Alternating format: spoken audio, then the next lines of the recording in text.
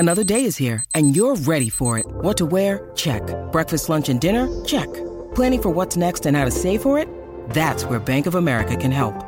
For your financial to-dos, Bank of America has experts ready to help get you closer to your goals. Get started at one of our local financial centers or 24/7 in our mobile banking app. Find a location near you at bankofamerica.com/talktous. What would you like the power to do? Mobile banking requires downloading the app and is only available for select devices. Message and data rates may apply. Bank of America N.A., member FDIC. When you need mealtime inspiration, it's worth shopping Kroger, where you'll find over 30,000 mouth-watering choices that excite your inner foodie. And no matter what tasty choice you make, you'll enjoy our everyday low prices, plus extra ways to save, like digital coupons worth over $600 each week. You can also save up to $1 off per gallon at the pump with fuel points. More savings and more inspiring flavors make shopping Kroger worth it every time. Kroger, fresh for everyone. Fuel restrictions apply.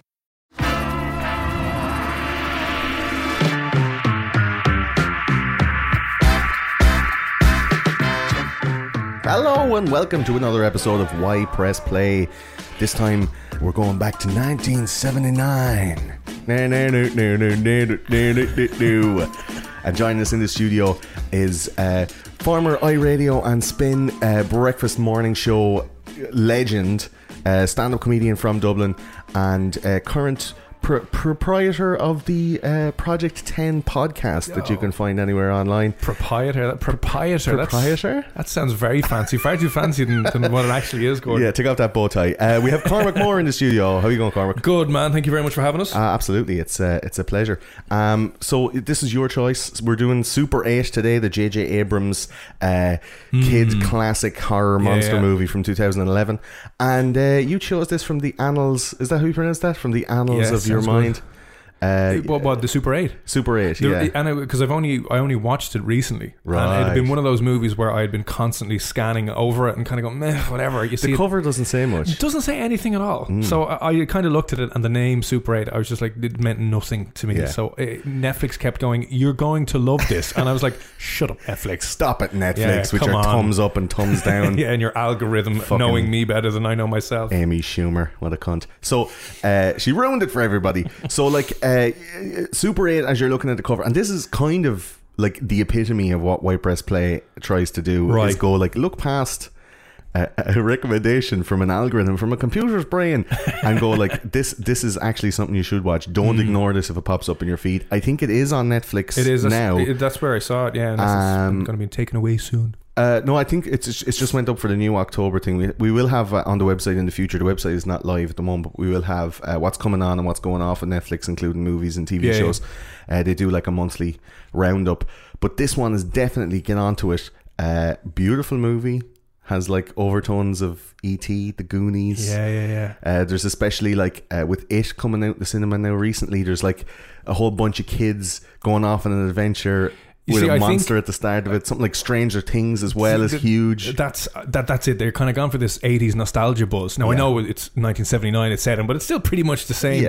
Now I hope that there isn't going to be overkill, because it came out very similar style. Stranger Things, which I loved, very, very similar style, even in how it's shot and how it's filmed and the storyline. But Super 8 it nudges into that category of, as I said, E.T. versus the Goonies versus something crazy. But like most of the other stuff though that J.J. Abrams does, this was cool before it was cool. He is a bit of a visionary. We'll suck all over his knob in about 25 minutes or half an hour.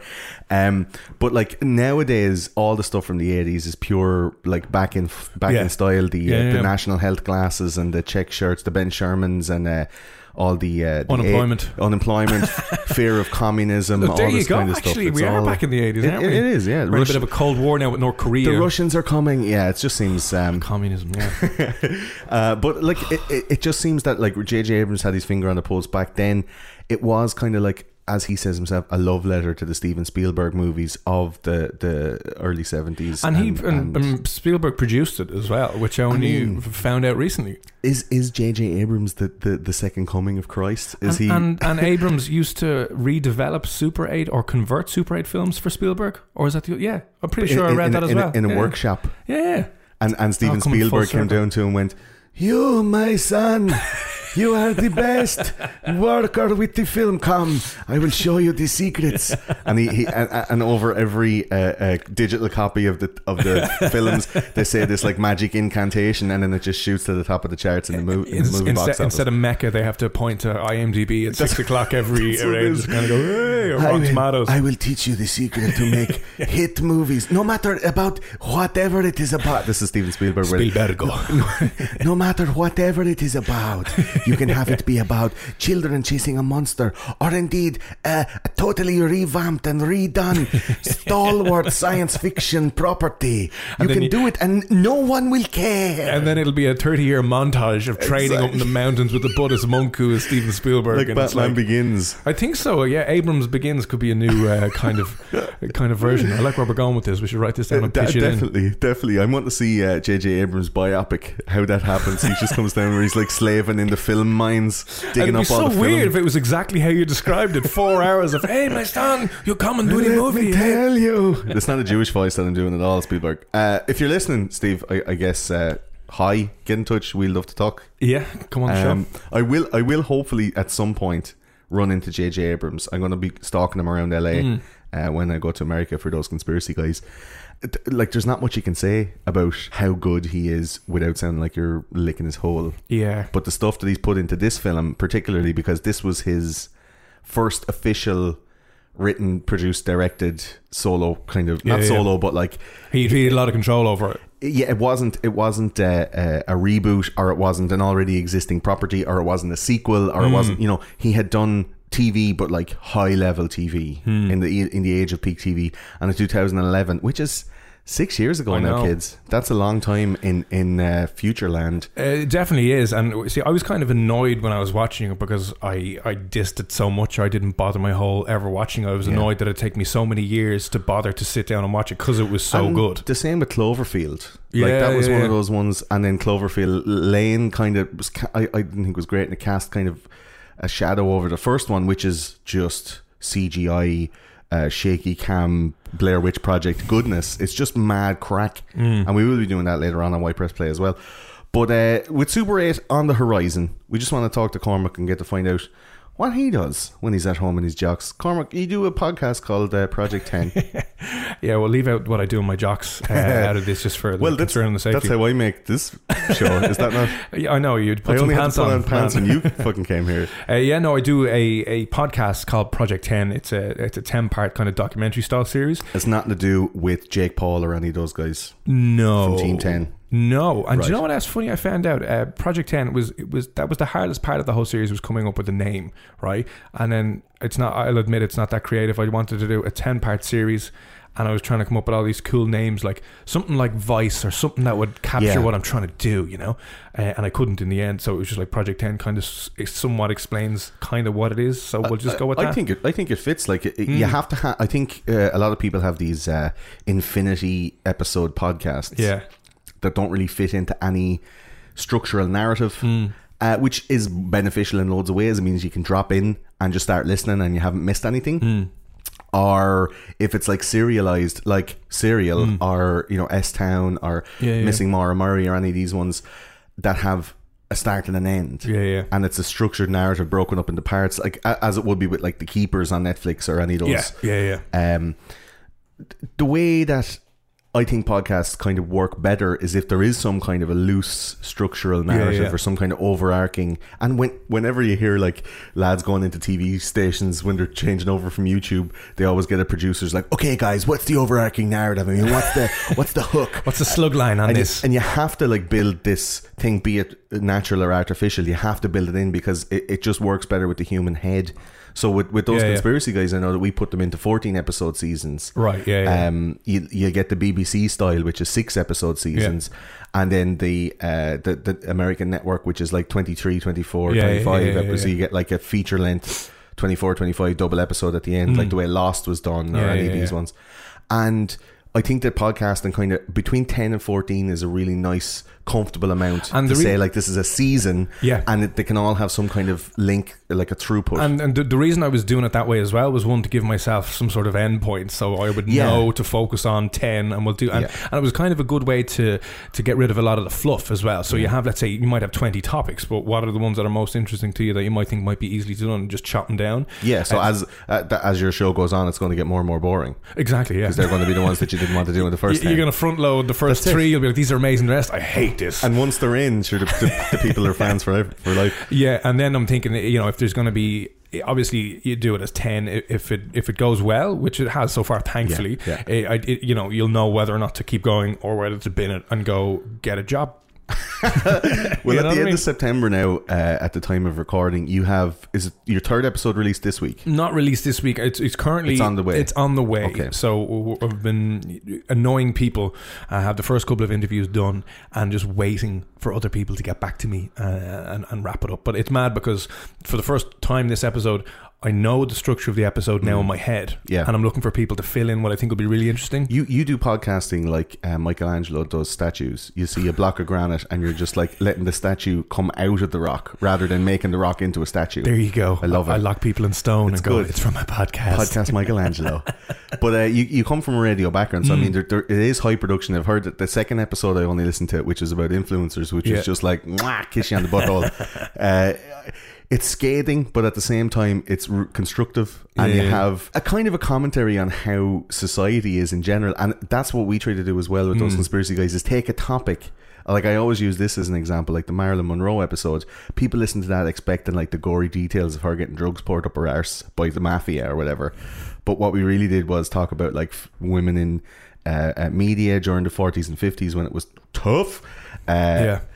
We talk about like suicide, we talk about mental health, we talk about sexual abuse and all of those things she suffered along the way. And the last half hour is like and all the stuff you saw in the movies, like, and here's the gore you're waiting for. But it like I see the way you're doing it, it's more of a social commentary rather than just like here's the facts, make up your own mind. You do put a bit of schmuck on it, and it's kind of outside of your radio remit, which was restrictively unbiased. Oh, completely. And like from commercial radio that was owned by I don't even say owned by a billionaire. The problem with radio or not is fucking lawsuits is the problem with radio. Lawsuits, you say anything about any cunt, but not even lawsuits, is that obviously I was working for a commercial music radio, youth radio station, right? So when I initially started off, I was doing a late night slot, which I could do more of this kind of content and much more freedom to talk about more serious not controversial, but a wider range of subjects, because people don't get pissed off at night time as easy as to do first thing in the morning. And you're far more, you'll consume more at night time, as so as saying goes, because you're more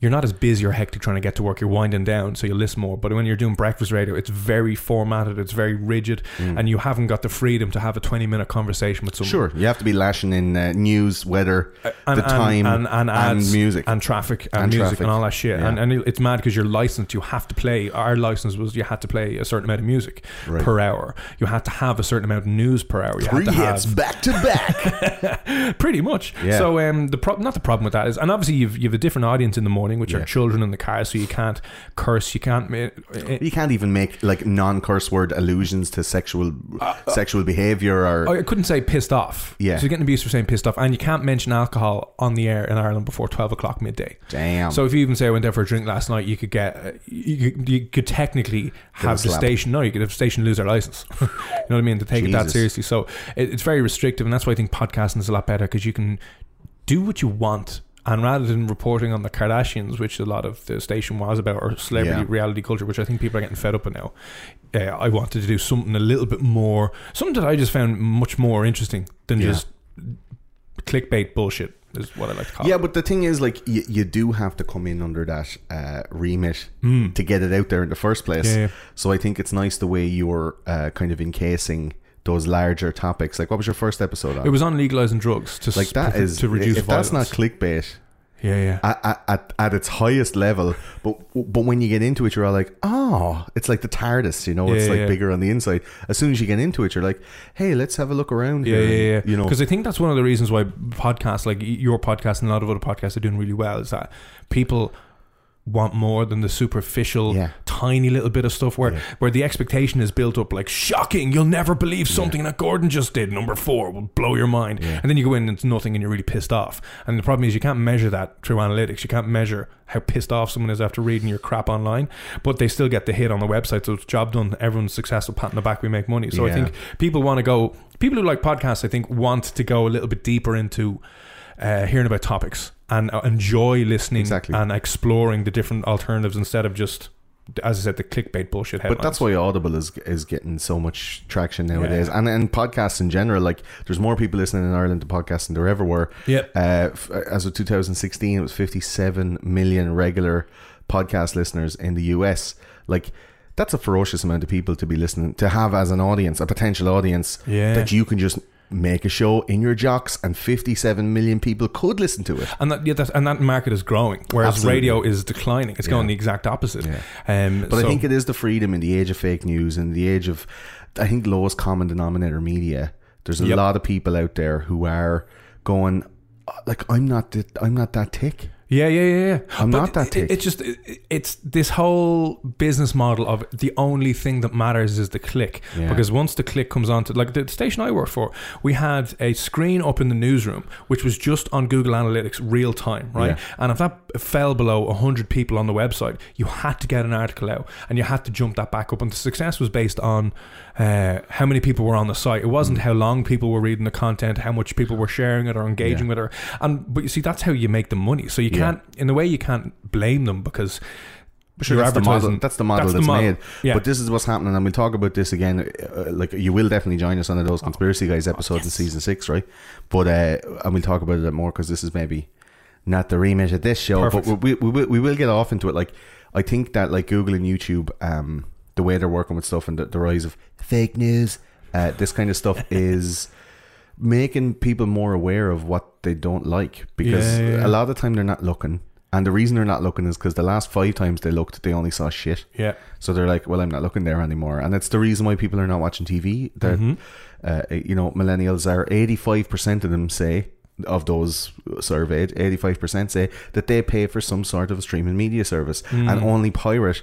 The 15% who don't say they only pirate when they can't find what they're wanting to watch on a legitimate paid streaming service.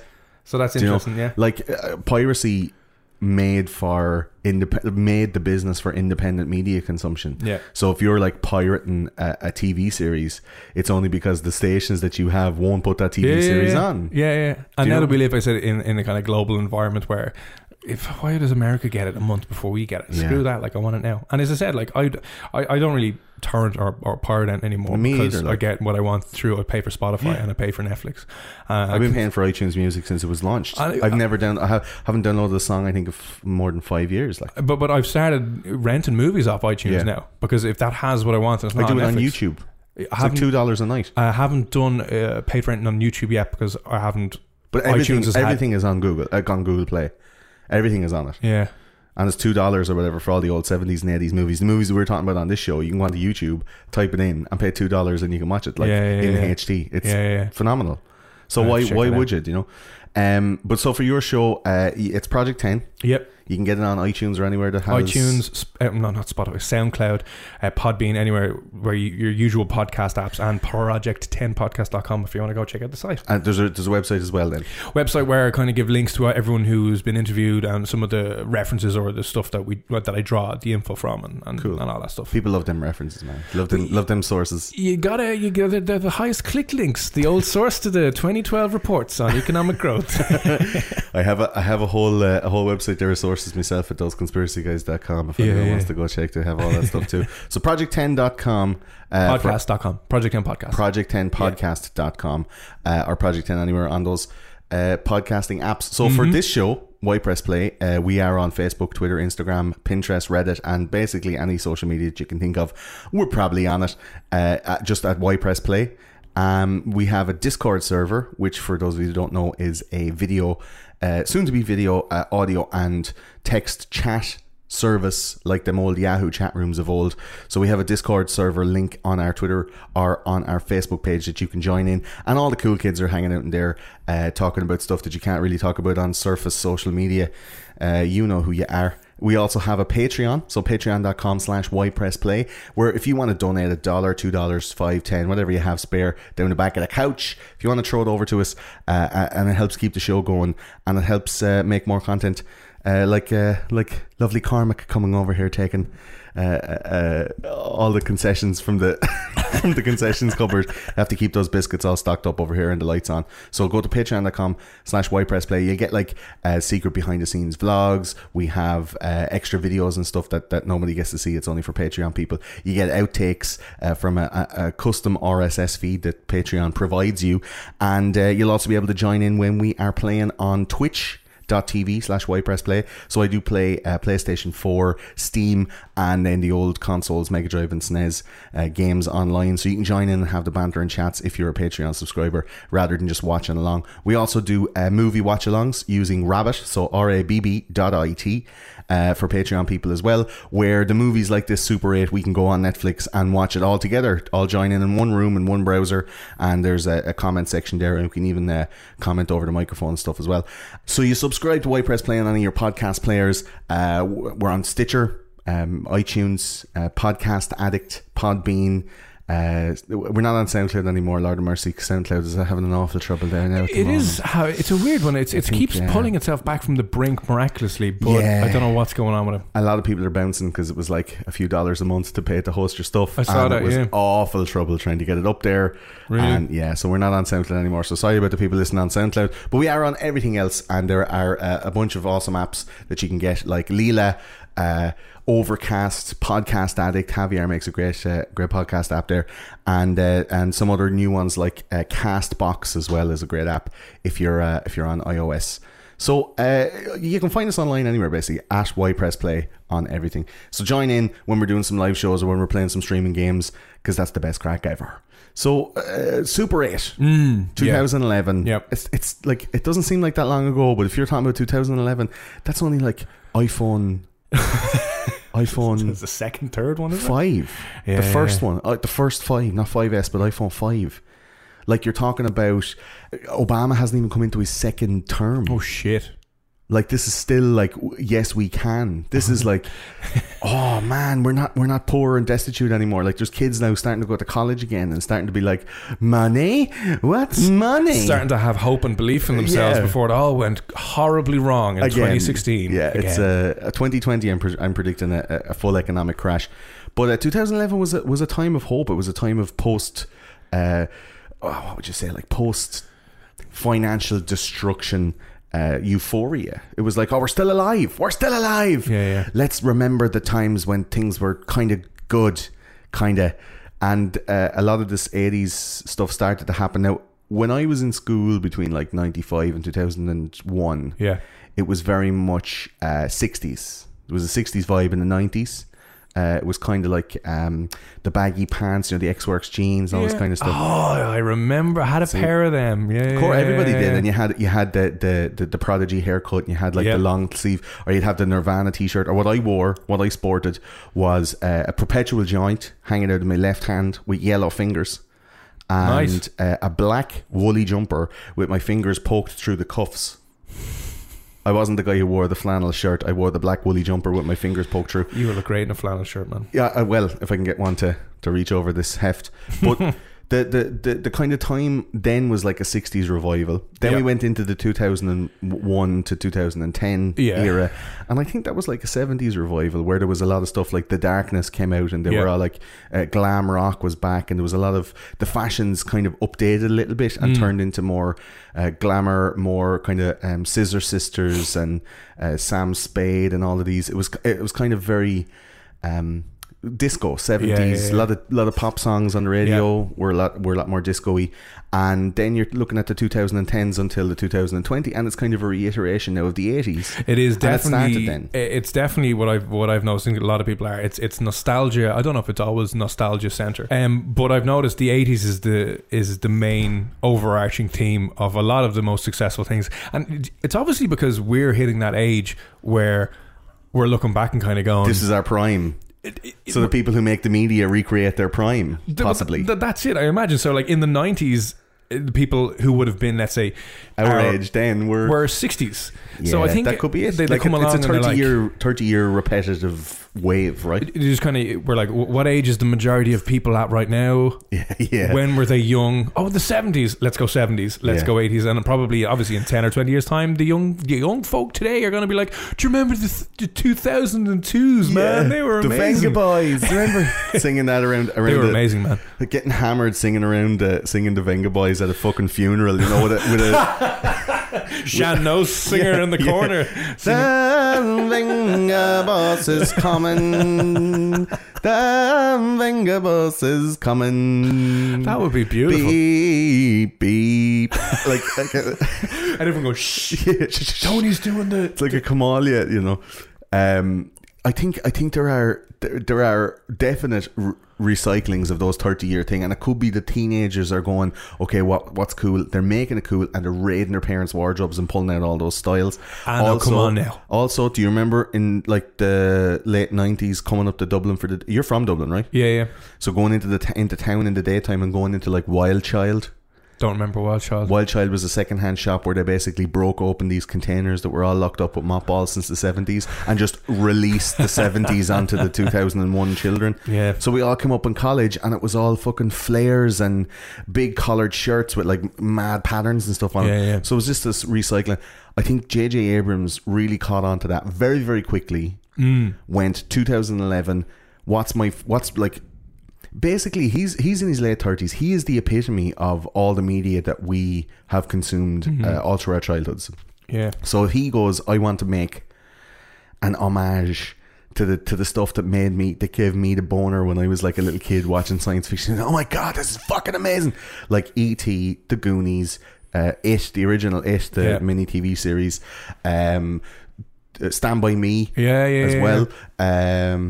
And then now there's kind of reiterations with the what are they called, the Dubber brothers? No, the Stranger Things guys. Oh, I don't know the Doobie Brothers. Yeah, but they're brothers anyway, and those guys are in the same boat where they were given a bunch of money by Netflix and went here, make a fucking nostalgia wank, and they really nailed it. Like got that late 70s, early 80s buzz, and I'm sure over the next 5 years or 4 years until the end of this decade, we're going to be going into the late 80s, which is like the mad coke come down, like the AIDS is going to make a comeback. We're going to see David Hasselhoff become huge again. Cocaine is going to be... Just to say David Hasselhoff, was there ever a Knight Rider movie? I couldn't tell you. Because that's an interesting one. Like, has that ever been made? Was there ever a movie when he was doing it, the series? And has there ever been a remake of that series? / has there been a remake of the... I don't think there's been a remake of Knight Rider, but it's definitely something that's on the cards. Like, look what's happening in the media now. They're making remakes, reboots of everything. They redid Total Recall. Do you know what I mean? Like, did that need to be done? No. It really didn't. They've remade even the Spider-Mans, which haven't even been that old again, and it's kind of annoying because it's a money-making franchise. So you need to, if you get to the end of the story, just go back to the start of it and start telling time travel. Or retcon some shit, I remember it's interesting you say it about the reboots, because I remember reading something about the risk now with making a movie in Hollywood has gone through the roof because of things like illegal streaming and downloading. That a lot less people are going to the cinema in one case. So a lot less people are going to the cinema, man, because there's a lot shitter movies there, and it's mad because they're not making good movies, they're making reboots. But what's happening is that they're unwilling to risk something new. So what they're doing is saying, even if we only have 40% of people, if only 40% of the fan base of Star Trek go to the reboot, we're still going to make far more money for certain than risking 100 or 200 million on a new idea. Do you know what I mean? But at the same time, they made something like Wonder Woman, which had a female director, a female lead, in her first proper leading role. Huge gamble on a property that wasn't that popular back in the day. It was like, it was Wonder Woman. It was the same as like, I don't know, the A-Team for dudes. There was no girls watching Wonder Woman going, oh, I love this, she's my hero, because little girls didn't watch Wonder Woman. It was more watched by like 12, 13-year-old boys who had funny feelings in their bellies and started like pulling their pudding. Yeah. Like, that was a gamble. And that broke all sorts of records. Was it a gamble? Yeah, I mean, look at. But again, it was already Batman versus Superman. But it's the 2 new Superman movies. Shite. All of them shite. Did okay in the box office, but all of them reasonably shite. Like totally disregarded as comic book movies compared to the Marvel universe. But there still and isn't. then she came in, like the Aquaman movie is not. Jason Momoa is not doing that great. Like the Wonder Woman film was to set up the next like series of DC, stuff that's coming in. Absolutely. Yeah. And it fucking smashed it because it was well written, it was well directed, and it was well executed. But it still, and it was a good movie. But it still wasn't. Let's say it's still Wonder Woman was still already a thing in the world. Do you know what I mean? It's not. For me, I think something like Aquaman would be a bigger risk because not a lot of people would know that he existed as a superhero. It was more famous in America because they had the TV show or whatever. Yeah, and now they'll have to, and that's why they've introduced him in all the other movies that ruined all the other movies. You know what I mean? To try and tease you into them. Yeah. But there hasn't been, let's say, a superhero. Nobody has invented really a new superhero. No, out of nowhere. No, like the Batman Superman is still riding off the fact that it's a Batman Superman franchise, or individually as well as together. So just seeing a lot of things where the reason they're rebooting these things is because even though they mightn't be groundbreaking, they're still in a way quote unquote guaranteed a lot more income than, let's say, if we come up with Gordo Man. That, if you're pitching in for the first time ever, they're going to go, no, we're going to do Spider-Man again. We're just going to do it for the 27th time. I can see that. Like it is kind of with J.J. Abrams as well when we're talking about reboots and sequels and stuff like that. Like J.J. Abrams has the Midas touch for that shit. Yeah. And they've given him both of the stars, both Trek and Wars. I know, that's ridiculous. That is like a fucking fat nerd's dream. Like he was a little fat nerd watching all that stuff, getting his fucking media horn and going, I love it. And now he gets to control the fate of these like 50-year-old multi-billion-dollar franchises with his directorial experience. Like from the first 2 episodes of Lost, when I saw it in like whatever 2005, I was like, this is amazing. And he had his hand well in for the first 3 seasons, and I was like, this is fucking class. Kind of dropped off a little bit after he wasn't so involved. And then you're watching stuff like Cloverfield going, God, fuck this guy. And then he gets to direct all the Star Treks. He's on with Star Wars. The Star Wars episode 9 kind of got fucked a little bit, and the director got kicked out and all that stuff. Who did they go to? JJ. They have him on fucking speed dial on number 1. Got the guy on green retainer. button. Like, he's going to smash it. He's going to smash it. Of course he is, because he's gifted and he knows exactly what he wants, and he's not afraid to take a gamble. And it's him not being afraid to take the gamble, like the lads at Wonder Woman.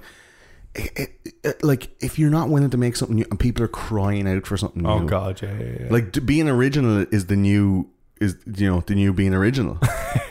Do you know what I mean? Yeah. And there's so many reboots and so many kind of sequels that are coming from this kind of stuff. They're even thinking about bringing back Alf. Do you know? Like as in hey, how's it going? My name's Alf. Alien Life Form. Yeah. I absolutely used to love that show. Yeah, but can you imagine how shit that'd be if you brought it back? Like, remember when the Thundercats got re-released on DVD and everyone watched them, and they all got their fucking weed out and they're all like, okay man, let's relive our childhood. Oh, this is shit. This is really poor. Like, stories were really bad, voice acting was really bad, but the memories of it were fucking class. Yeah. But showing it back again, it didn't stand the test of time. Didn't hold up, man.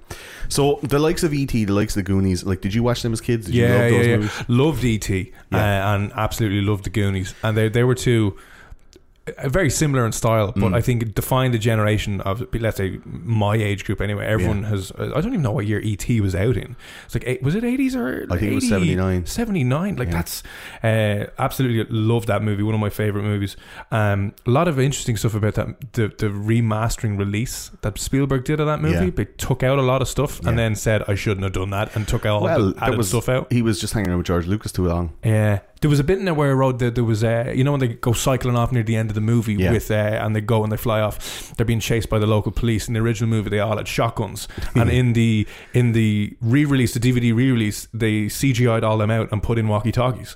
And mad shit like that, where they took out all those kind of potentially trigger warnings, you know what I mean? And then after a few years later he came out and said, really shouldn't have done that, because the hardcore E.T. fans were like, what are you bastardizing this classic gem? But a lot of people are seeing this stuff for the first time now, Cormac. Like, that's what this That's what this show is about. Is kind of bringing that first time vibe to people. Like if you haven't seen E.T., and there's a lot of people that haven't. Think about it, man. They're looking at that going, that's from 30 years ago. I'm not bothered. Like, I'm talking about the normal people. There's fucking movie nerds and there's like science fiction geeks and kids who like that stuff who will go back and watch it. But most people who listen to podcasts, who walk around, have a job, eat food, do poops, like most people who are 20 wouldn't be bothered their whole watching E.T. And I know, because the risk now is, we're like 20, 30 years on, you're looking at CGI and graphics and you're kind of like, E.T.'s got to be shit. But back in the day of filming those movies, you had to resort to using more props that kind of, in a way, sometimes can appear more real. Like in RoboCop or something like that, they had the actual robots and it was like plasticine, and then the guy's head wasn't totally CGI'd, it was actually fabricated. And then if you compare that for me gives a more realistic kick to something like the second Matrix that has a million Agent Smiths and a twirling, and nearly looked cartoon-like. There was too much CGI. And that doesn't hold up over time. No, not at all. Because I remember, like, I can imagine in 20 years' time, people going back and watching the Transformers, going, "What fucking shit is this?" But that's happened to me with Independence Day. I look back on Independence Day, with one of my favorite movies of all time, and I went back and looked at it, the CGI, and I'm like, "Oh no, this is shit." The green lasers are all like, "This is muck." But even when the cities were exploding, and you can look at the actors going, But I remember watching the making of Independence Day, and when that thing is exploding, they actually had cars on hydraulics, so it is semi physical, and then there's the flame is obviously. But E.T. is amazing, because the only real special effect they need is the little E.T. dude. And there's and that was all done by Jim Henson's Monster Works or whatever it's called, the Sesame Street crowd. Yeah, and I think Super 8 latches onto that, because one of the great things about that movie is it relies heavily on the story, and it relies heavily on the acting and the vibe and the genre. I do think that it doesn't. There is a it's not special effects heavy like some of the reiterations of some of those movies. Like Goonies was not about special effects at all. It was about heart. It was about story. It was about character. It was about the relationship between the kids. Yeah, and that's exactly what I think Super 8 has. And it's our time down here. And like, I love that movie as well. Again, I'm taking this one back. They had the real, I don't want to say monster guy, but the kind of main scary dude in it isn't a CGI robot who's coming out of nowhere. It's real, and that's what I think it's good about. I really like that about Super 8, is that I think you can get invested in the movie a little bit better, because you're sitting there and it's a normal everyday happening. You're a kid, you're brought back, all the nostalgia feels are hitting you, and it's not sci-fi fantasy. It's not that it makes you believe that this could happen in your own little small town where you grew up, but because it isn't overly saturated, and because you don't actually see the main what would you call it? Alien? I'd call it creature. You don't see. You don't want to say monster because that has negative connotation. Yeah, so I don't want to trigger any monsters that might be listening. Also, spoiler creatures. alert from now on. That's what I was worried about. I have to try it. Spoiler alerts now from now till, like, you see it pretty quick in the movie, but we don't want to do any. You see it pretty quick, but it's not overly used either, because for a while you don't actually get to see it full on. You get an elbow here and there, and a leg and a knee, and an ankle, and a shadow the odd time, and a scary reaction. So or an arm that just comes out of a bush and pulls a lad's head off. Yeah, so that's, I think, one of the reasons why it's really good, and kind of related to that E.T. Goonies vibe, is that it's not a 2-hour CGI fest where people are going, let's put 80 million into the CGI department and see what we can come up with. It's not like Starship Troopers. Yeah, it's not. It's ridiculous. more like it's just the Goonies, Cloverfield or something. Yeah, and it's a little realer, and that style of Signs. Yeah, Signs. Where it's just, like, is it Mel Gibson and Signs? Mel Gibson, in the gas? And Joaquin Phoenix, and you don't get to see the alien and all. It's just like, oh look, the corn is moving, you know. But there's the suspense. There is a lot of suspense in this one. So, like, what we like to do on White Press Play is do a 60 seconds plot. Hopefully no spoilers, but it's kind of hard to describe the plot with no spoilers. So we're going to go with Cormac 60 seconds, no spoilers. Are you ready to give us the plot of the movie? Am I ready to give you the plot of the movie? Yeah, go on. Okay. Hopefully. Are you ready? Steady. Go. Okay, it's really a story about bad parenting, about all the kids whose parents engage in emotional and physical abuse of them, don't support their dreams, and really hate what they're doing as young people, wanting to conform to the patriarchal society that they've grown up in. 15 seconds. Okay, so that's basically the overarching thing. Basically, kids are making a Super 8 film, which is a type of camera. While they're shooting one of the scenes, some guy has a mental breakdown and crashes into a train that's passing by. They capture the whole thing.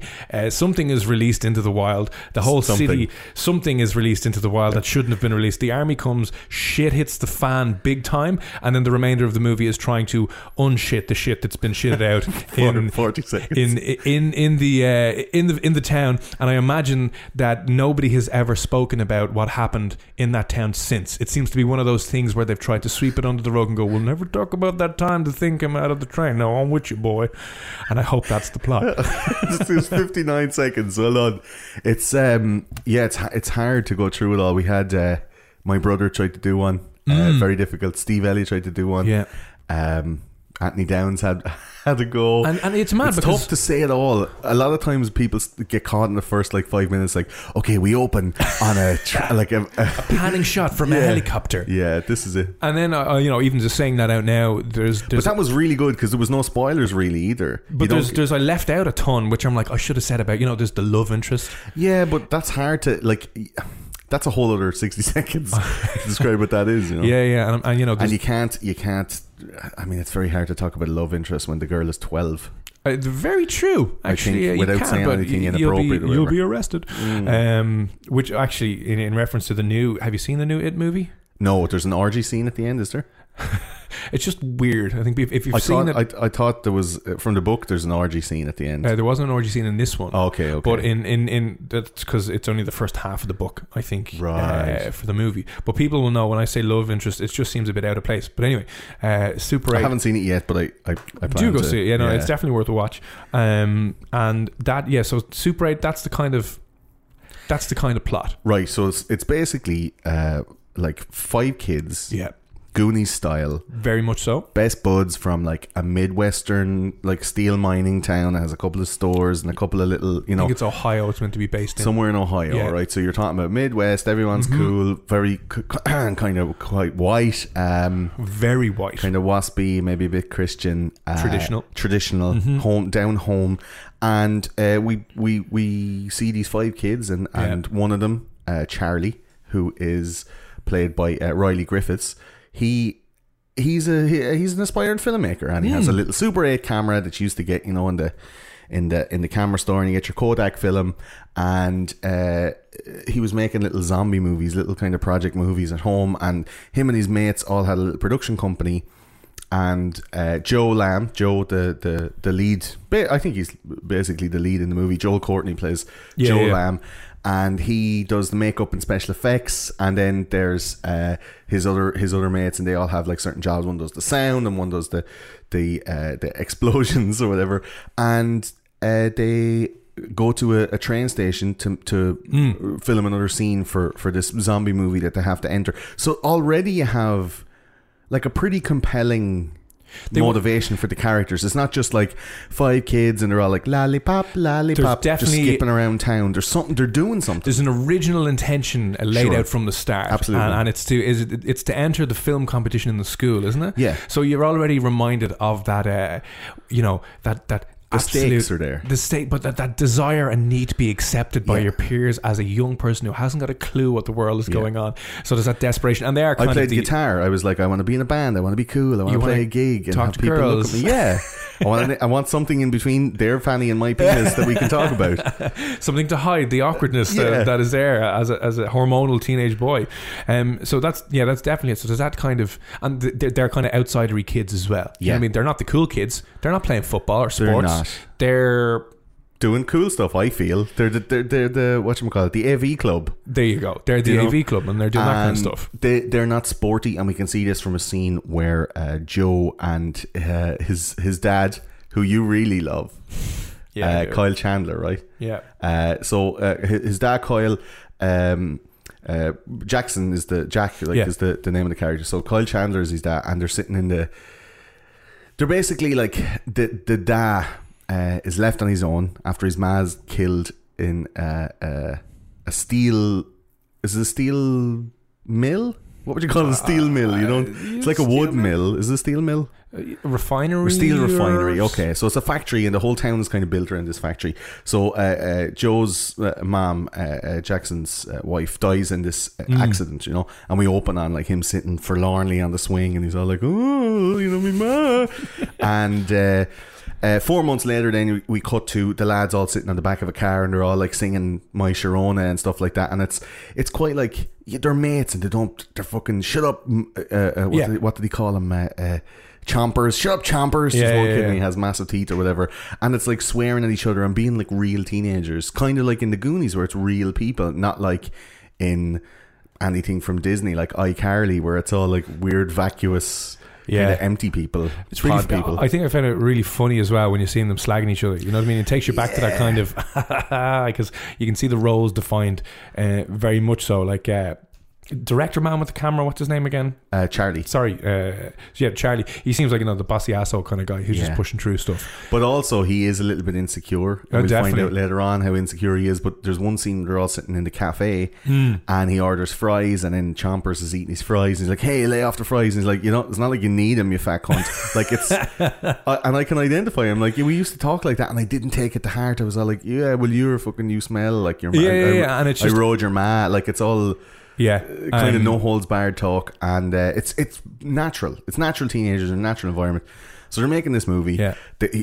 Charlie has written this extra scene, and he wants like production value, so they go to the little train station in the middle of Ohio, and they're filming this thing, and the train starts coming along. Lo and behold, like a train appears out of nowhere, and it turns out to be an Air Force train.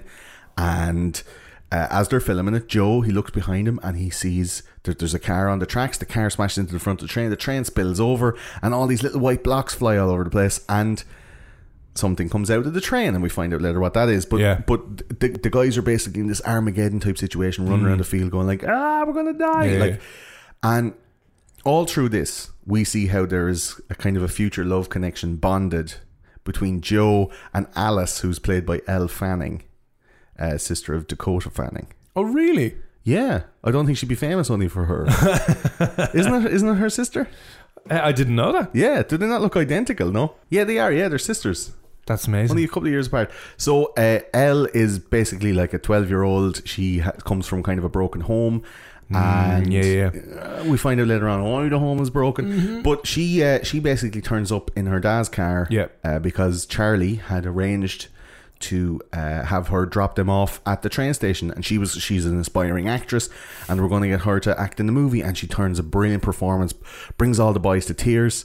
And that's probably one of my favorite scenes in the movie, where it's just a run through. They're doing a run through of the scene, and she's reading the lines to the to the guy at the time who's that in their little movie within the movie. Martin is the character's name, and just everyone else on the sound and behind the camera, it's just like once they're done, she's mouths like, open, you're like, what the fuck? Was that okay? And like, I suppose I was fine. Coughing and wiping her eyes and all. But it was a powerful performance. It definitely was really, really good. Yeah, really good. And basically, when Joe's doing her makeup beforehand, he's kind of touching her face, and as you know, if you're a 12-year-old and you get to touch any part of a woman, you're kind of like, I'm sexually bonded to you now for life. Like, it's very an intimate situation. And they start talking, and they're hanging out afterwards, and bonded through this trauma of the train crash and all this stuff. You see how the characters are so clearly defined, and this is what I think makes the movie for me is that J.J. Abrams, when he puts a character archetype on somebody, they stay like that. Their decisions are informed by that character archetype. Their eventual comeuppance or redemption is based on that character archetype, and there's no like swip swaps, or there's no like, oh man, there's no feeling of like, he should have fucking got worse than that, like he didn't deserve, or he deserved to die, or whatever. JJ doesn't leave you hanging. And you see that in Lost.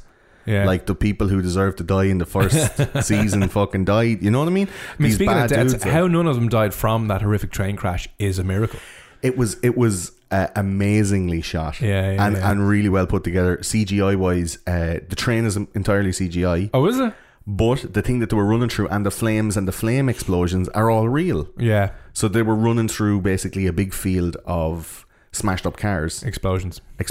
Yeah. And it looked really, really realistic. Like the train, 2011, it kind of looks a bit cat. Yeah. When you're looking at it now, I was watching it today, and it looked a little bit like, it's a bit computery. Yeah, you can see a lot. You can see the computer strings on the way pulling it along. I don't think JJ is going to he's going to go back and redo it. He's not a Steven Spielberg or anything. When I watched it recently, I didn't notice anything like that. I was convinced. Now I know a lot of the CGI is hidden in places where you wouldn't even believe. This is it, but it's mixed in with real stuff, so you don't really notice it. Yeah, your brain is tricked. Because that was probably one of obviously it was not the main scene in the movie, but that sets the whole other story in play, because it's not now about the movie competition, it's about holy shit, what the fuck just happened, and now we're going in a new direction, because as you said, they're throwing it to the end of the world scenario. But it ends up being like the stakes are set, and then risen even more. So like for an example, that like from an 80s movie, and the way 80s movies were set up,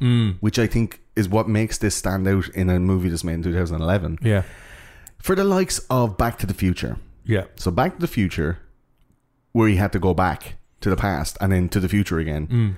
The reason he was going back to the past is because he had to get his he had to save Doc Brown's life by going back in time to make sure that the Libyans wouldn't shoot him. But he went back too far, had an accident, and then caused his man Dan not to kiss, which meant that he'd never exist. And if anyone ever told him, if you just let that happen and you didn't exist, then Doc Brown would still be alive. Yeah. But it was his own saviour. So not only was he saving Doc Brown, selfless, he then ended up having to save himself, but also his brother and his sister, and his man dad's relationship, which ended up making them way better. And all of the stuff that happened through the whole movie at the end ended up like resolving massively positively for everybody involved. Yeah. So it was a real big payoff. Yeah. And J.J. Abrams kind of captured that 80s movie mechanic, I guess you'd call it. Yeah, you call it by like pressing on the, like, as I said, exactly upping the stakes. So it's not just this. It's everything else that goes around with it, and everything else is relying, or he uses that to resolve or intensify the relationship with the dads. The friendships. The relationships ended up getting bonded as it went along, and they were always developing. But the best thing I like about Riley Griffiths, and we'll go into like the best supporting cast is what we like to do here on White Press Play, is pick somebody who was especially fantastic in the movie. And one of my particular fantasticisms was Riley Griffiths, who played the fat kid Charlie, who makes the movies. He said such lines as, I haven't leaned out yet. The doctor said I'm going to. That's an amazing line. Yeah. Were you ever fat, Cormac? Was I ever fat? Recently, yeah. No, but when you were small. I was born fat as a fat kid. Grew out of it. Yeah. Got fat again in college a few years ago. Trying to grow out of that now. But I wouldn't put you. I put you down as lean. You're like a fighter's body. A sloppy fighter's body. Sloppy fighter. Like I used to be a fighter. But I mean, were you ever like... I was never fat in, let's say, in school or growing up as a teenager. No. Okay, because it's a different type of fat, you know. Yeah, you grow into it, but it makes your character. And this kid had absolutely had a fat kid's personality. You know, that movie wouldn't be allowed to be made today because it would trigger too many fat people or with their kids. You know, it'd be too offensive to too many people. Put the cake down and cop onto yourself. Do you know what I mean? I'm fat. I know what it's like, but I know what I'm doing. I'm not going out and going, hey, fat, but you can be healthy in any size. It's like, no, you can't. Science says no. But sorry. He was brilliant in this movie. Brilliant. And obviously he was one of the drivers of the initial movie story. So a lot of the initial story, it was his fault they were not fault, but he was the reason they were at the train station. And as I said, and the linchpin of the movie, I think, is Charlie, is Riley Griffith's character, because nothing would have happened unless it was that, and all of the great reveals all happened because of his character. All of the great relationship connections all happen because of his character, and at the end he does the ultimate sacrifice. He's like, leave me behind, go complete, like, I'm going to play second fiddle to you, Joe. Joe gets to do the thing. He is Mouth from the Goonies. He is he is River Phoenix's character in Stand By Me to Gordy LeChance. He's you go on and take the glory, and I'll just be here in the wings. I'll sacrifice. He's Jesus. Kind of that character, you know. So like fat kid though, he's low self-esteem. So when Joe and Alice start falling in love, he can see that, and he gets whingy with Joe, and he's like, you know that I loved her. Why you know, I asked her to be in the fucking film, and now she's all talking to you and all. And Joe was like, what, man? She's only talking to me. He's like, yeah, but you haven't sexually developed yet, and I have, and I wanted to touch my ding dong. That's such another insecure and jealous and all of these. But that's another great bit about that movie that you'd only get from like a child acting cast or that story around young people, because you can all relate to it. Where you're a child growing up and the girl that you like actually likes your best mate, and you're horribly stuck there, but you haven't said anything, so you're just kind of like, I can't complain because no one knew that I liked her, never said anything. Yeah. But you're meant to be my mate now. You're pissing me off, and I can't tell you now because you're going to be, and then you have to live with it all through your teenage years. So you lose all the fat. You get real muscly, so you can like fight somebody. And then you're going to grow up and he's going to marry the wrong person, and he's going to live. That's going to be the core trauma that he's going to need years of therapy to try and resolve. Thing, man. You can lose the fat in your body, but you can't lose the fat in your mind.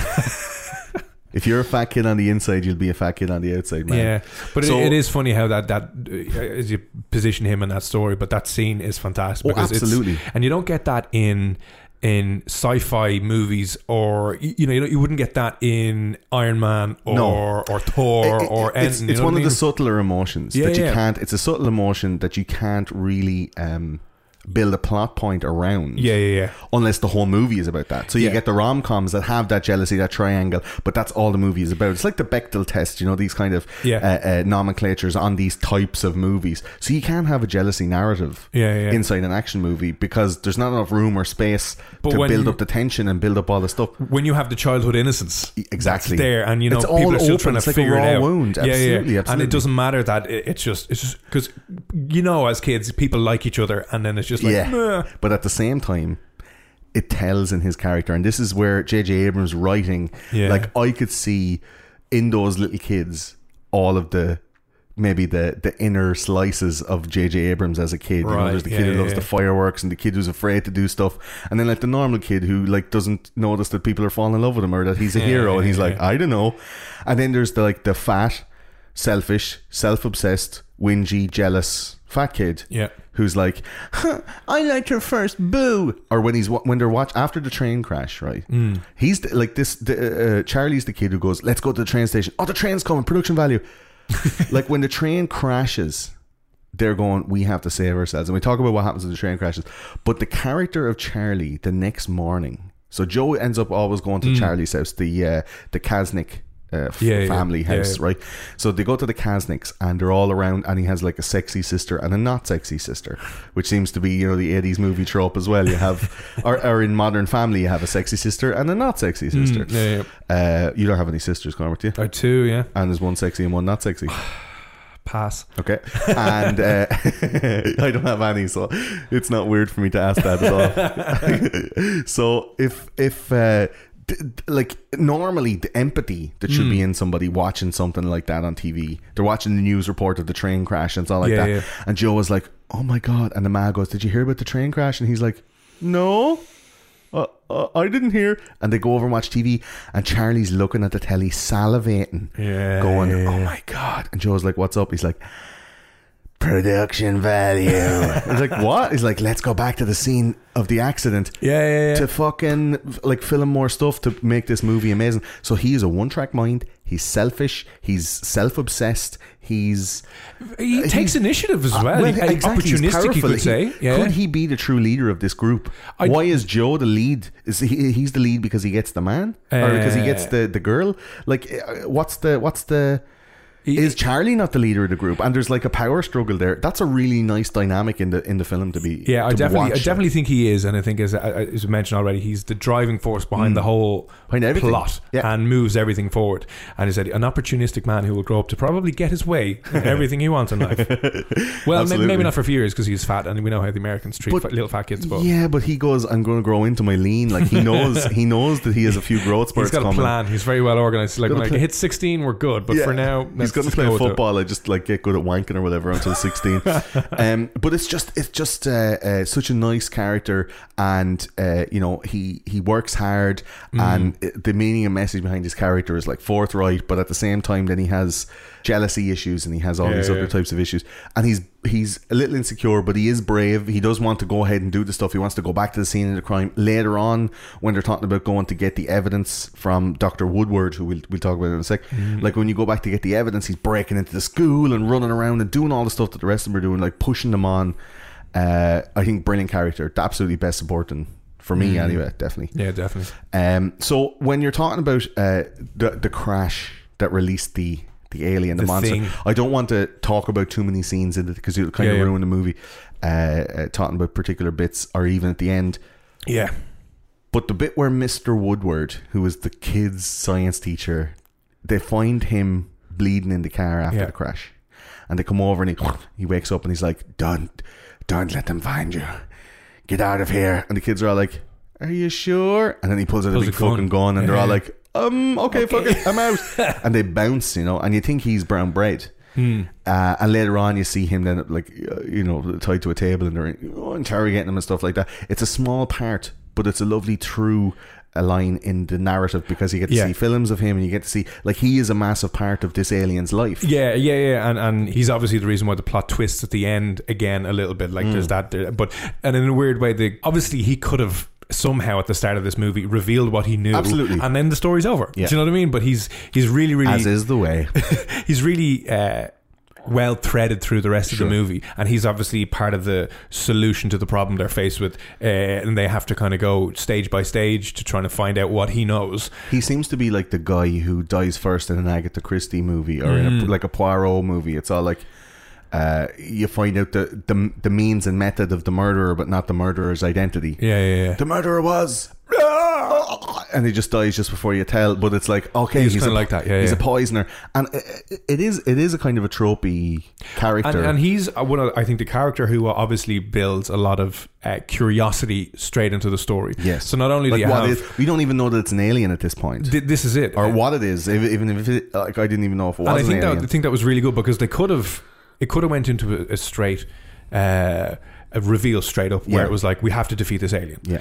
But the fact like attack the block, which is like the first 10 minutes you're like, I know the crack, and there you go, and you're like, that's grand, we're going to do this and we're going to figure out how they can come up with some way to do it. But the fact that is held back and puts it into thriller mystery country rather than just action. But as a viewer, I think you're sitting there and that curiosity is stepped up a notch because it's held back, and that reveal is held back. I remember watching it and being more curious, because one, you're confused in a way, because the fact that he drove his car into the thing and he's alive, and then he wants them to get rid of him. First of all, you're like, what does he know? Why did he do that? Why did he blow up that train and crash into the train? Was he just crazy? And you don't know his motives. You don't know the motives of the monster, which is revealed only minutes later when Charlie and Joe were reviewing the footage from the Super 8 camera. It fell over when the train crashed, and it filmed everything, including the monster getting out of one of the train cars. The army are chasing them. You know some shit's happening. If you've ever watched an episode of The X-Files, some shit's going down, man. But Woodward's motivations and intention are absolutely not revealed, and I think like we might try and not do it now, because that is the crux of the film, I think. It is, and it said it's his knowledge of what's happening is drip fed through the rest of the story. And it's not like a computer game, but you have to go step by step, and they have to find out. It's like level 1, they find out. They're fucking kids though, and it reveals them like they're kids, because they're not looking for answers. They're just reacting rather than being proactive. They're reacting to stuff that's happening. Now some of the shit that I saw, which was like the underhanded dealings of the Air Force when they set fire to the field and push all the people out of the town so they can have a clear run of trying to inspect the place to try and find out where the monster is or whatever. The way that the Air Force lads were involved in kind of nefarious stuff and experiments, and it's Dodge, like I don't want to say what the white boxes are or what the monster is, but like it's sketchy. And the fact that the Jackson, played by Kyle Chandler, still and in true J.J. Abrams fashion, takes his archetype and fucking hammers it in. Never stops being the stalwart sheriff, like small town sheriff, always investigating, always like Fargo, like always sniffing, always be like, hey, that's just not letting it be, not letting things go. You know what I mean? Why God damn it! Like Twin Peaks, like some shit. He's like always picking. He's always picking. So Kyle Chandler was like a whopper character in this, and it seemed he was a lot darker than he needed to be. Think so? I think so, but it gave an extra nice slice of realism, because his wife had just died 4 months beforehand. He's like talking about this mad shit, and it seems like, Jackson, stop being so crazy, go have a holiday off. Go have a holiday for yourself. Like the deputy sheriff is telling him, like, listen, I know you're going mental, this is the reason you're going mental, because your wife just got squashed by a big piece of steel. And I think that you can see that really well, that you can see his internal struggle with himself trying to sort his life out, and the external struggle with the world he's in. He's kind of like obviously fighting again, not fighting, but coming up with resistance against everyone around him in a way, and they're all telling him one thing and he's like, but even finding resistance in his son's happiness, because his son and Alice are kind of like falling in love by total chance, and only for Charlie they wouldn't have been introduced. But it just so happens to happen that Alice's dad, and I don't mind a spoiler, it is a nice thing to find out in the movie, but like to talk about it now to show how good the movie is, like this is a total other plot point far away, like a plot line far away from like the aliens and the it's in the next town over, that plot point. It really is like, so Alice's dad, Lewis, you see in the opening scenes of the movie, he comes to the funeral and Jackson gets real tick and he puts him in handcuffs and fucks him in the back of the car and all, and there's an immediate animosity between these two people, and you don't really find out what's going on or why. Joe is over trying to get Alice to join in the movie again, second day of filming after the crash, and she's like, get the fuck out of here, and he comes up the porch going, who the fuck you, I know you get out of here, your father's a cop, you fucking get out of here, right? And there's that real animosity between those two guys, and you don't find out for ages and ages, but that animosity is built. Jackson is telling Joe, you're not hanging around with her, don't be hanging around with her.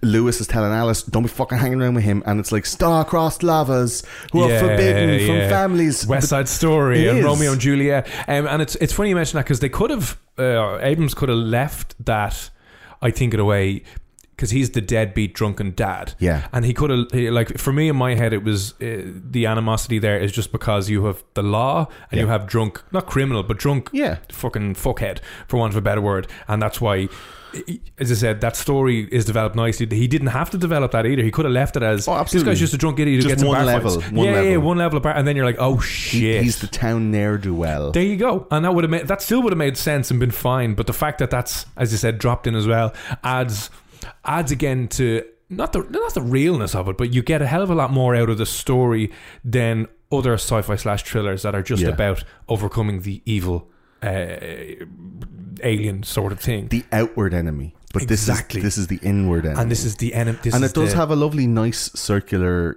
resolution as well. There is a nice resolution to it. I don't want to spoil it, but he's the alien. It's a minor plot. Like Lewis Danner, played by Ron Eldard, who's Shep in ER, for those of you who know. He basically, like, he's a bad guy and he treats Alice very poorly, and he's an alcoholic, and he's kind of all this, and then you find out later on, as Alice and Joe are bonding together, start talking about, like, she's always like, and I thought this was a little bit kitsch, it was a little bit too kind of trite or tropey, because he's always like fingering this little silver locket, you know, on a chain in his pocket and all this stuff, you know, and she's like, she spies it, and it's a bit too obvious. That bit is a little bit like, alright, fucking stop jamming it down my throat, JJ. And she eventually goes like, what's that? It's like, it's me ma. Oh yeah, you know, I'm really sorry about that. He's like, what? Yeah, I'm really sorry about that. My dad was drinking that day. So we find out that Lewis Dennard was drinking and he couldn't come to work that day. Yeah. And in order to fill in for him, she had to. Joe's ma had to go in and fill in, and there was an accident that day, and inadvertently Lewis is kind of blamed for it, and then he drinks himself into a stupor then, and he's kind of blaming himself. And later on, when the two of them have to team up, when Jackson and Lewis have to team up, it's like fathers helping their kids. And there's a lovely scene in the van where he's like, I'm really sorry what happened to your wife.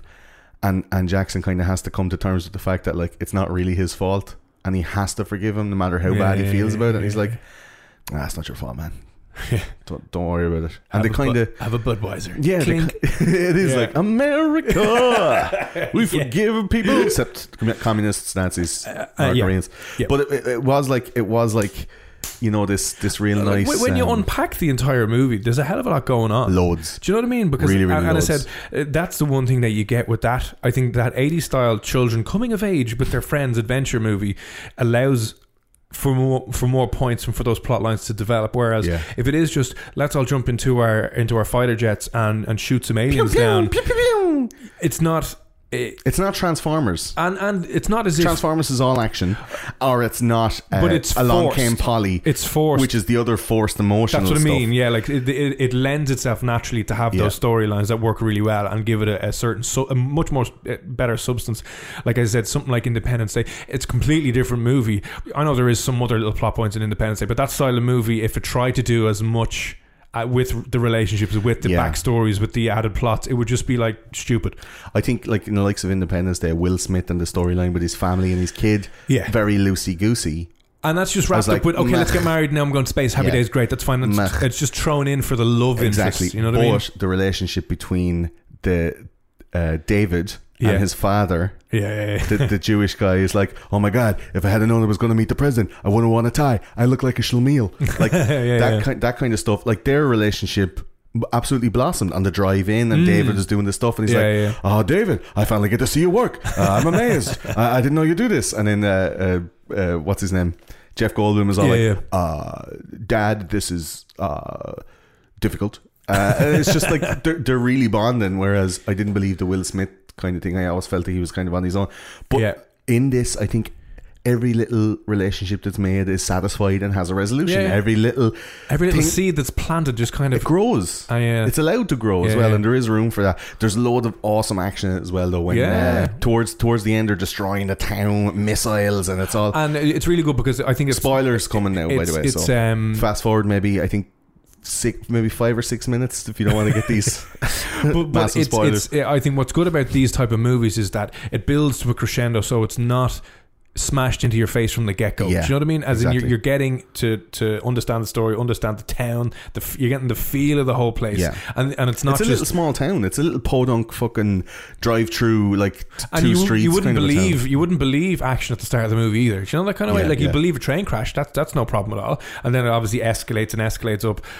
But it's not like it's not like with like Mars Attacks or something, where there's like, there is a definite force, and you have to you can see that gradually. At one point, Jackson looks up and there's like some Air Force personnel trucks just trundling into, like 3 of them, just trundling into town. And then later on he sees some dudes like standing outside the store with guns, and they're just like keeping an eye out.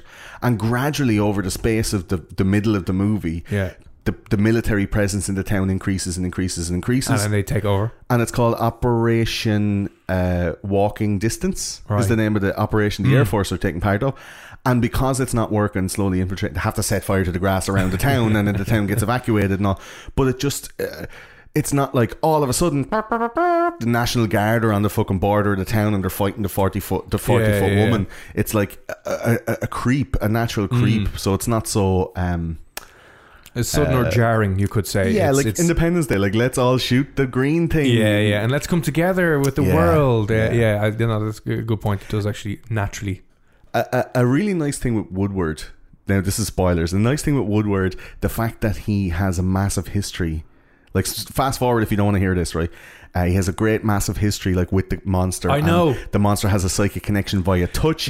Woodward used to work for like the Area 51 crowd at Nellis Air Force Base. He has all of these like mad like qualifications and all of this like contacts and stuff. Loads of evidence he keeps in a like a container out the back of the school and shit like that, and the lads break into it and they try to watch these little films of them making the spaceship with the little white blocks. Like that's fucking class. And at the end, the last 20 minutes is just like bang bang bang bang bang bang, resolution, so satisfying ending. And the thing is that you do go with that as well, because I remember looking at it like as I said, it does come back and it makes sense, and I think you're always rooting for the kids when they find this out. It's as if you're nearly finding out at this time. You're like, I know, and then like, do we reveal? There's not like with a lot of these kind of movies, there's not like these very obvious, here's a MacGuffin, here is an item that has no meaning now and is kind of feeling a bit out of place, but you know that somewhere, and you're waiting the whole movie going, what's he going to use that thing for, the MacGuffin was the little white box.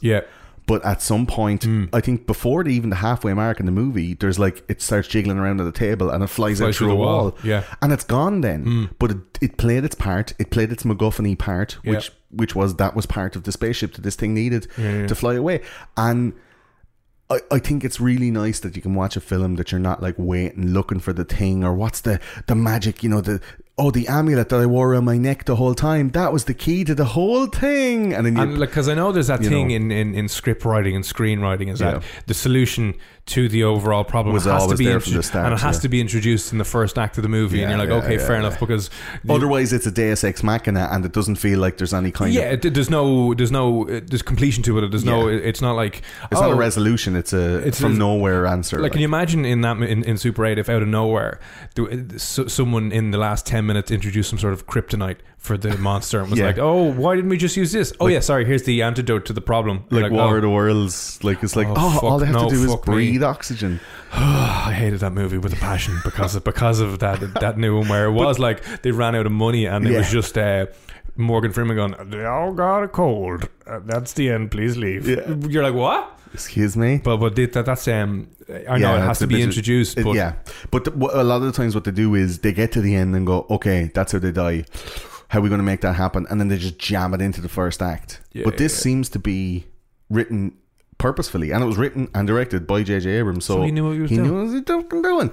A nice quote, and one of the best quotes that I think from the film that makes absolutely no sense, wasn't introduced. It wasn't like an emotional anchor made like from a this is a thing his dying mother said, the last thing she said before she died or whatever. The alien has Joe, spoilers, the alien has Joe in his hands, makes the connection, sees that Joe's a good guy, and we get a really lovely close-up image of the monster, you know, and he pulls back like the secondary eyelids and you get to see into his eyes and they look quite human. It could be even an evolution of human, right? And Joe says, apropos of nothing, looks in the alien's eye and says, bad things happen, but you can still live.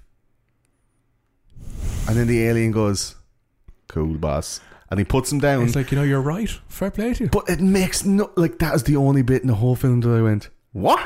Didn't like it. What the fuck? It made no sense. Are you thinking, because I know that kind of bit, it's as if he's talking to his younger brother or something. Do you know what I mean? Where he's trying to go at a funeral, that he's holding him, kind of going, you got this, pal. I know you've struggled through life, but you're okay. I think that was what he was going for. Yeah. Like, it's like, I've learned with you. And maybe what it was that the monster was telling that to Joe through psychic powers and he wasn't good at English and Joe was just repeating it. So Joe didn't even know what he was saying, but he was... Maybe somebody speaking to himself, exactly, via the alien. Maybe somebody out there can inform us if you want to get onto us at Twitter at YPressPlay and tell us, did we totally miss of the pivotal moments in the movie? Joe was saying that to himself because he's finally come to terms with his mother being... Yeah, you can live. Maybe he was talking to his father, Kyle Chambers. Maybe his dad was behind the monster. He's like, Dad, seriously...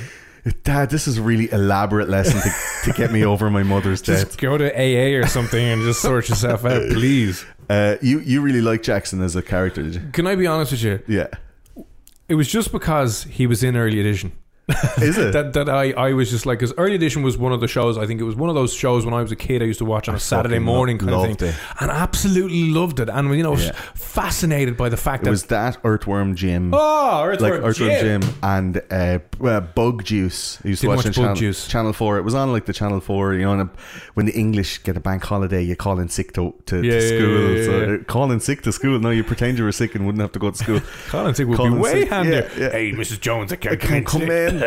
No, but I loved him just because it kind of added on top of the 80s vibe. Was seeing him brought me even further back into a regressed childhood state, and I just loved the fact that the whole, if you haven't seen the TV series, Early Edition went on for I think 3 or 4 seasons, and it was basically he got the paper, tomorrow's paper today, got it ahead of time. A cat brought it to him. A black cat brought it to him, and he was able to go around and save lives and also bet on the horses and win the whole time, and continually to win the lotto and stuff. So I get this whole a lot. Well, yeah, you know, that's it. Which was the main part of Early Edition, you know, coming early. He for me was one of the reasons. He's a great comedic actor, I think. Really? And in this, there's a couple of little, because he plays that dry, like the guy that things happen to guy. In this, there's a few moments when he's like, you know, like he's saying to the kid, like, hey, I left a couple of slices of pizza in the fridge for you, and one of the other policemen goes, oh, I ate them, and he just Kyle is like, like it's a real shit just happens to me vibe off him, you know. Yeah, no, I don't know if you'd call him. He was he a supporting actor? Have I cheated with this one a little bit? Because I think he was. Yeah, he wasn't obviously front and center because the kids are front and center. Yeah, but he was part of that big like dads. Two dads kind of storyline, and the daddy story. I think that like their relationship also motivated the illicit nature of Alice and Joe's relationship. So like he is a pretty important character. I didn't like Lewis's hair, the blondie hair, and I was like, that's some shit wig. And then you look at that guy's actual hair, and that's his actual hair. Oh, they couldn't get him to wear a wig. Could have fucking shaved his head for that money. But I think that this movie is a definite must watch. Like, for the special effects, for the story that's in it.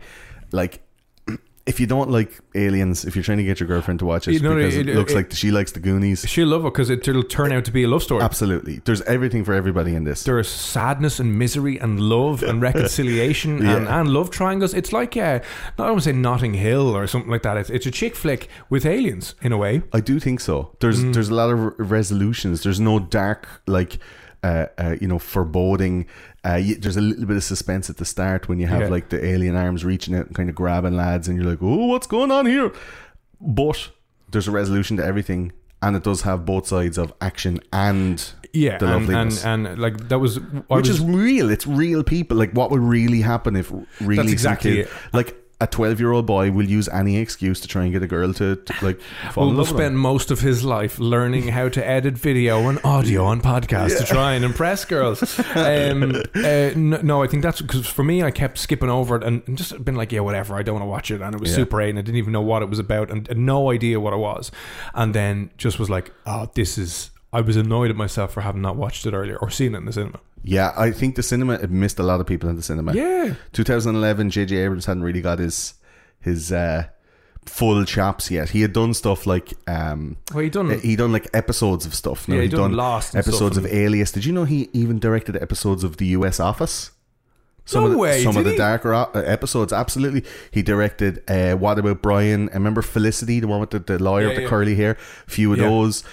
He did Lost. Then he did like a whole bunch of episodes. He was the executive producer and director of some of them. Like, he had a big hand in Lost. And that kind of cemented his career. He got to meet a lot of people through that. And because it won so many so many awards and stuff. Lost, man, and it still stands up. I've watched it like recently, like 2 years ago. I couldn't get into it. Go jump into it now. There was have a bit of time clouds, off. Black clouds, and there was polar bears. But it all works. It all works, man. I'm telling you, go back, like, power through the first season. Okay. And you'll be in. Okay. Second season is great. A lot of people don't like it. Get into it. And he had a load of, it's basically TV credits. This is his first proper movie, 2011. Then he was handed that same year the Mission Impossible sequel, Ghost Protocol. Yeah. Smashed it. Yeah. Got Simon Pegg on board. Yeah.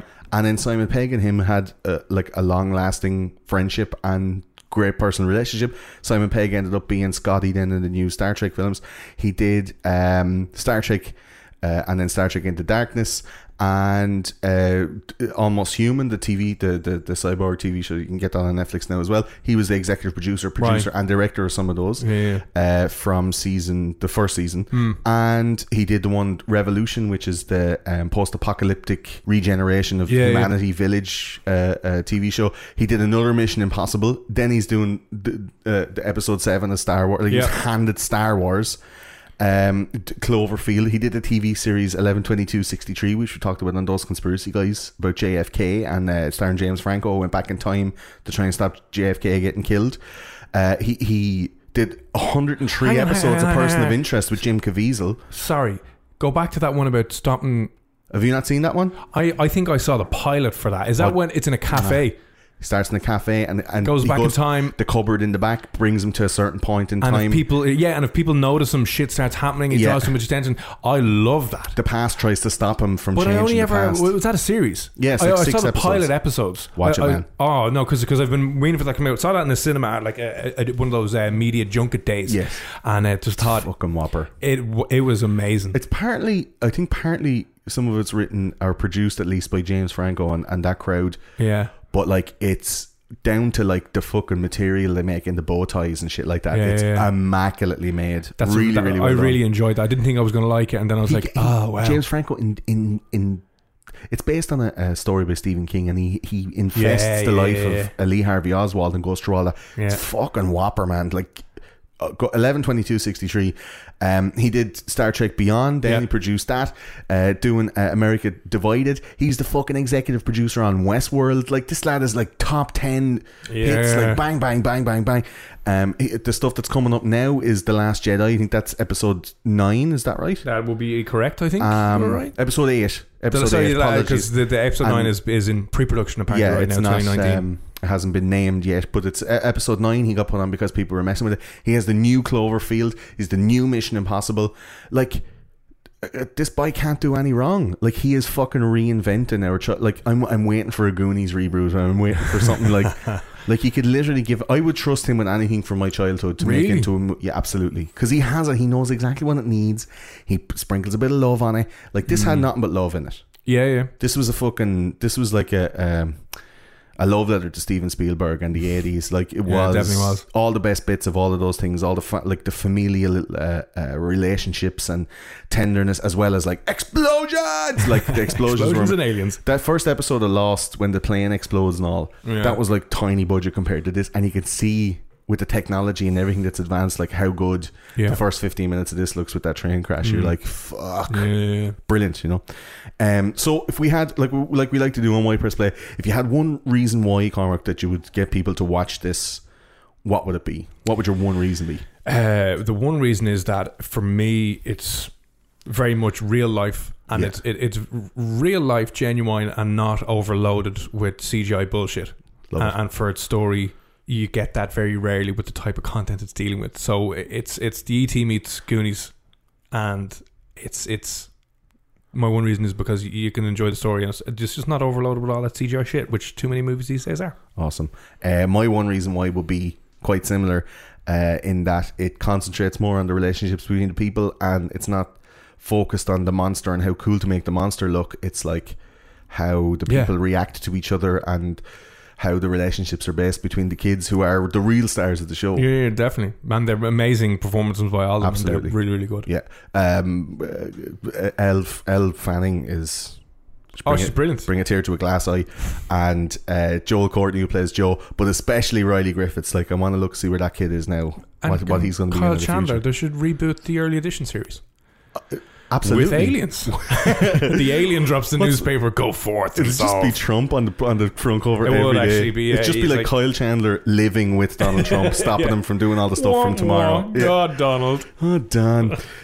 So that's it for this time on Why Press Play. That was Super 8, directed by J.J. Abrams, a movie from 2011. A definite thumbs up for me. Oh, definite thumbs up. Why Press Play? Just go press play. Go and watch that shit on Netflix. It's on Netflix now. If you're listening to this in the future, it was on Netflix. Where were you? But I'm sure you could find it on some kind of a website somewhere. Don't say nothing. Not promoting piracy, but I'm sure you could watch it someplace. If anything in the show we brought up it was incorrect, or we brought up a talking point that you want to talk more about, you can get onto us on social media. We're on Facebook, Twitter, Instagram, Pinterest. We have a Reddit over there, r/YPressPlay, and we also have a Discord server where you can get in and have the chats with other people as well as me. Make sure you subscribe to us on YouTube, on VidMe, on Twitch.tv. We'll be streaming and uploading videos to there. Maybe not so much on YouTube, but definitely on VidMe and Twitch. YouTube are gone a bit odd. And if you did like the show and you want to support it, head over to patreon.com/YPressPlay and drop at $2 there. You get loads of extra stuff like outtakes from the show, pictures of my weenus, that's the skin on my elbow, and you also get early access to all the episodes and to the videos that we're going to be putting up on Twitch, as well as exclusive access to live shows and early access to videos from streaming games from PS4, Steam, and some of the old Mega Drive and SNES games as well. So subscribe to this, leave a review on iTunes if you don't mind. I don't really care, but iTunes seem to like it now with this new iOS 11 that seems to bump us up to the very tippy top. I'd like to thank Cormac Moore. No, thank you very much for having us on. Absolutely. You can find Cormac at Cormac Comedy at on Cormac Twitter. Comedy on Twitter and Instagram. And for his podcast Project 10, which is taking interviews from people all over Dublin, Ireland, indeed the world, and talking about some of the issues that are happening in society today. It's good crack. It also takes a little bit of a... It's not too serious. Doesn't take itself too seriously.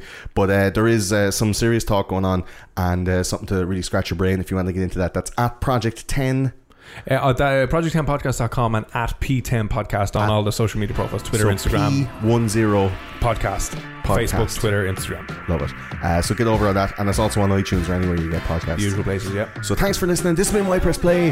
Goodbye.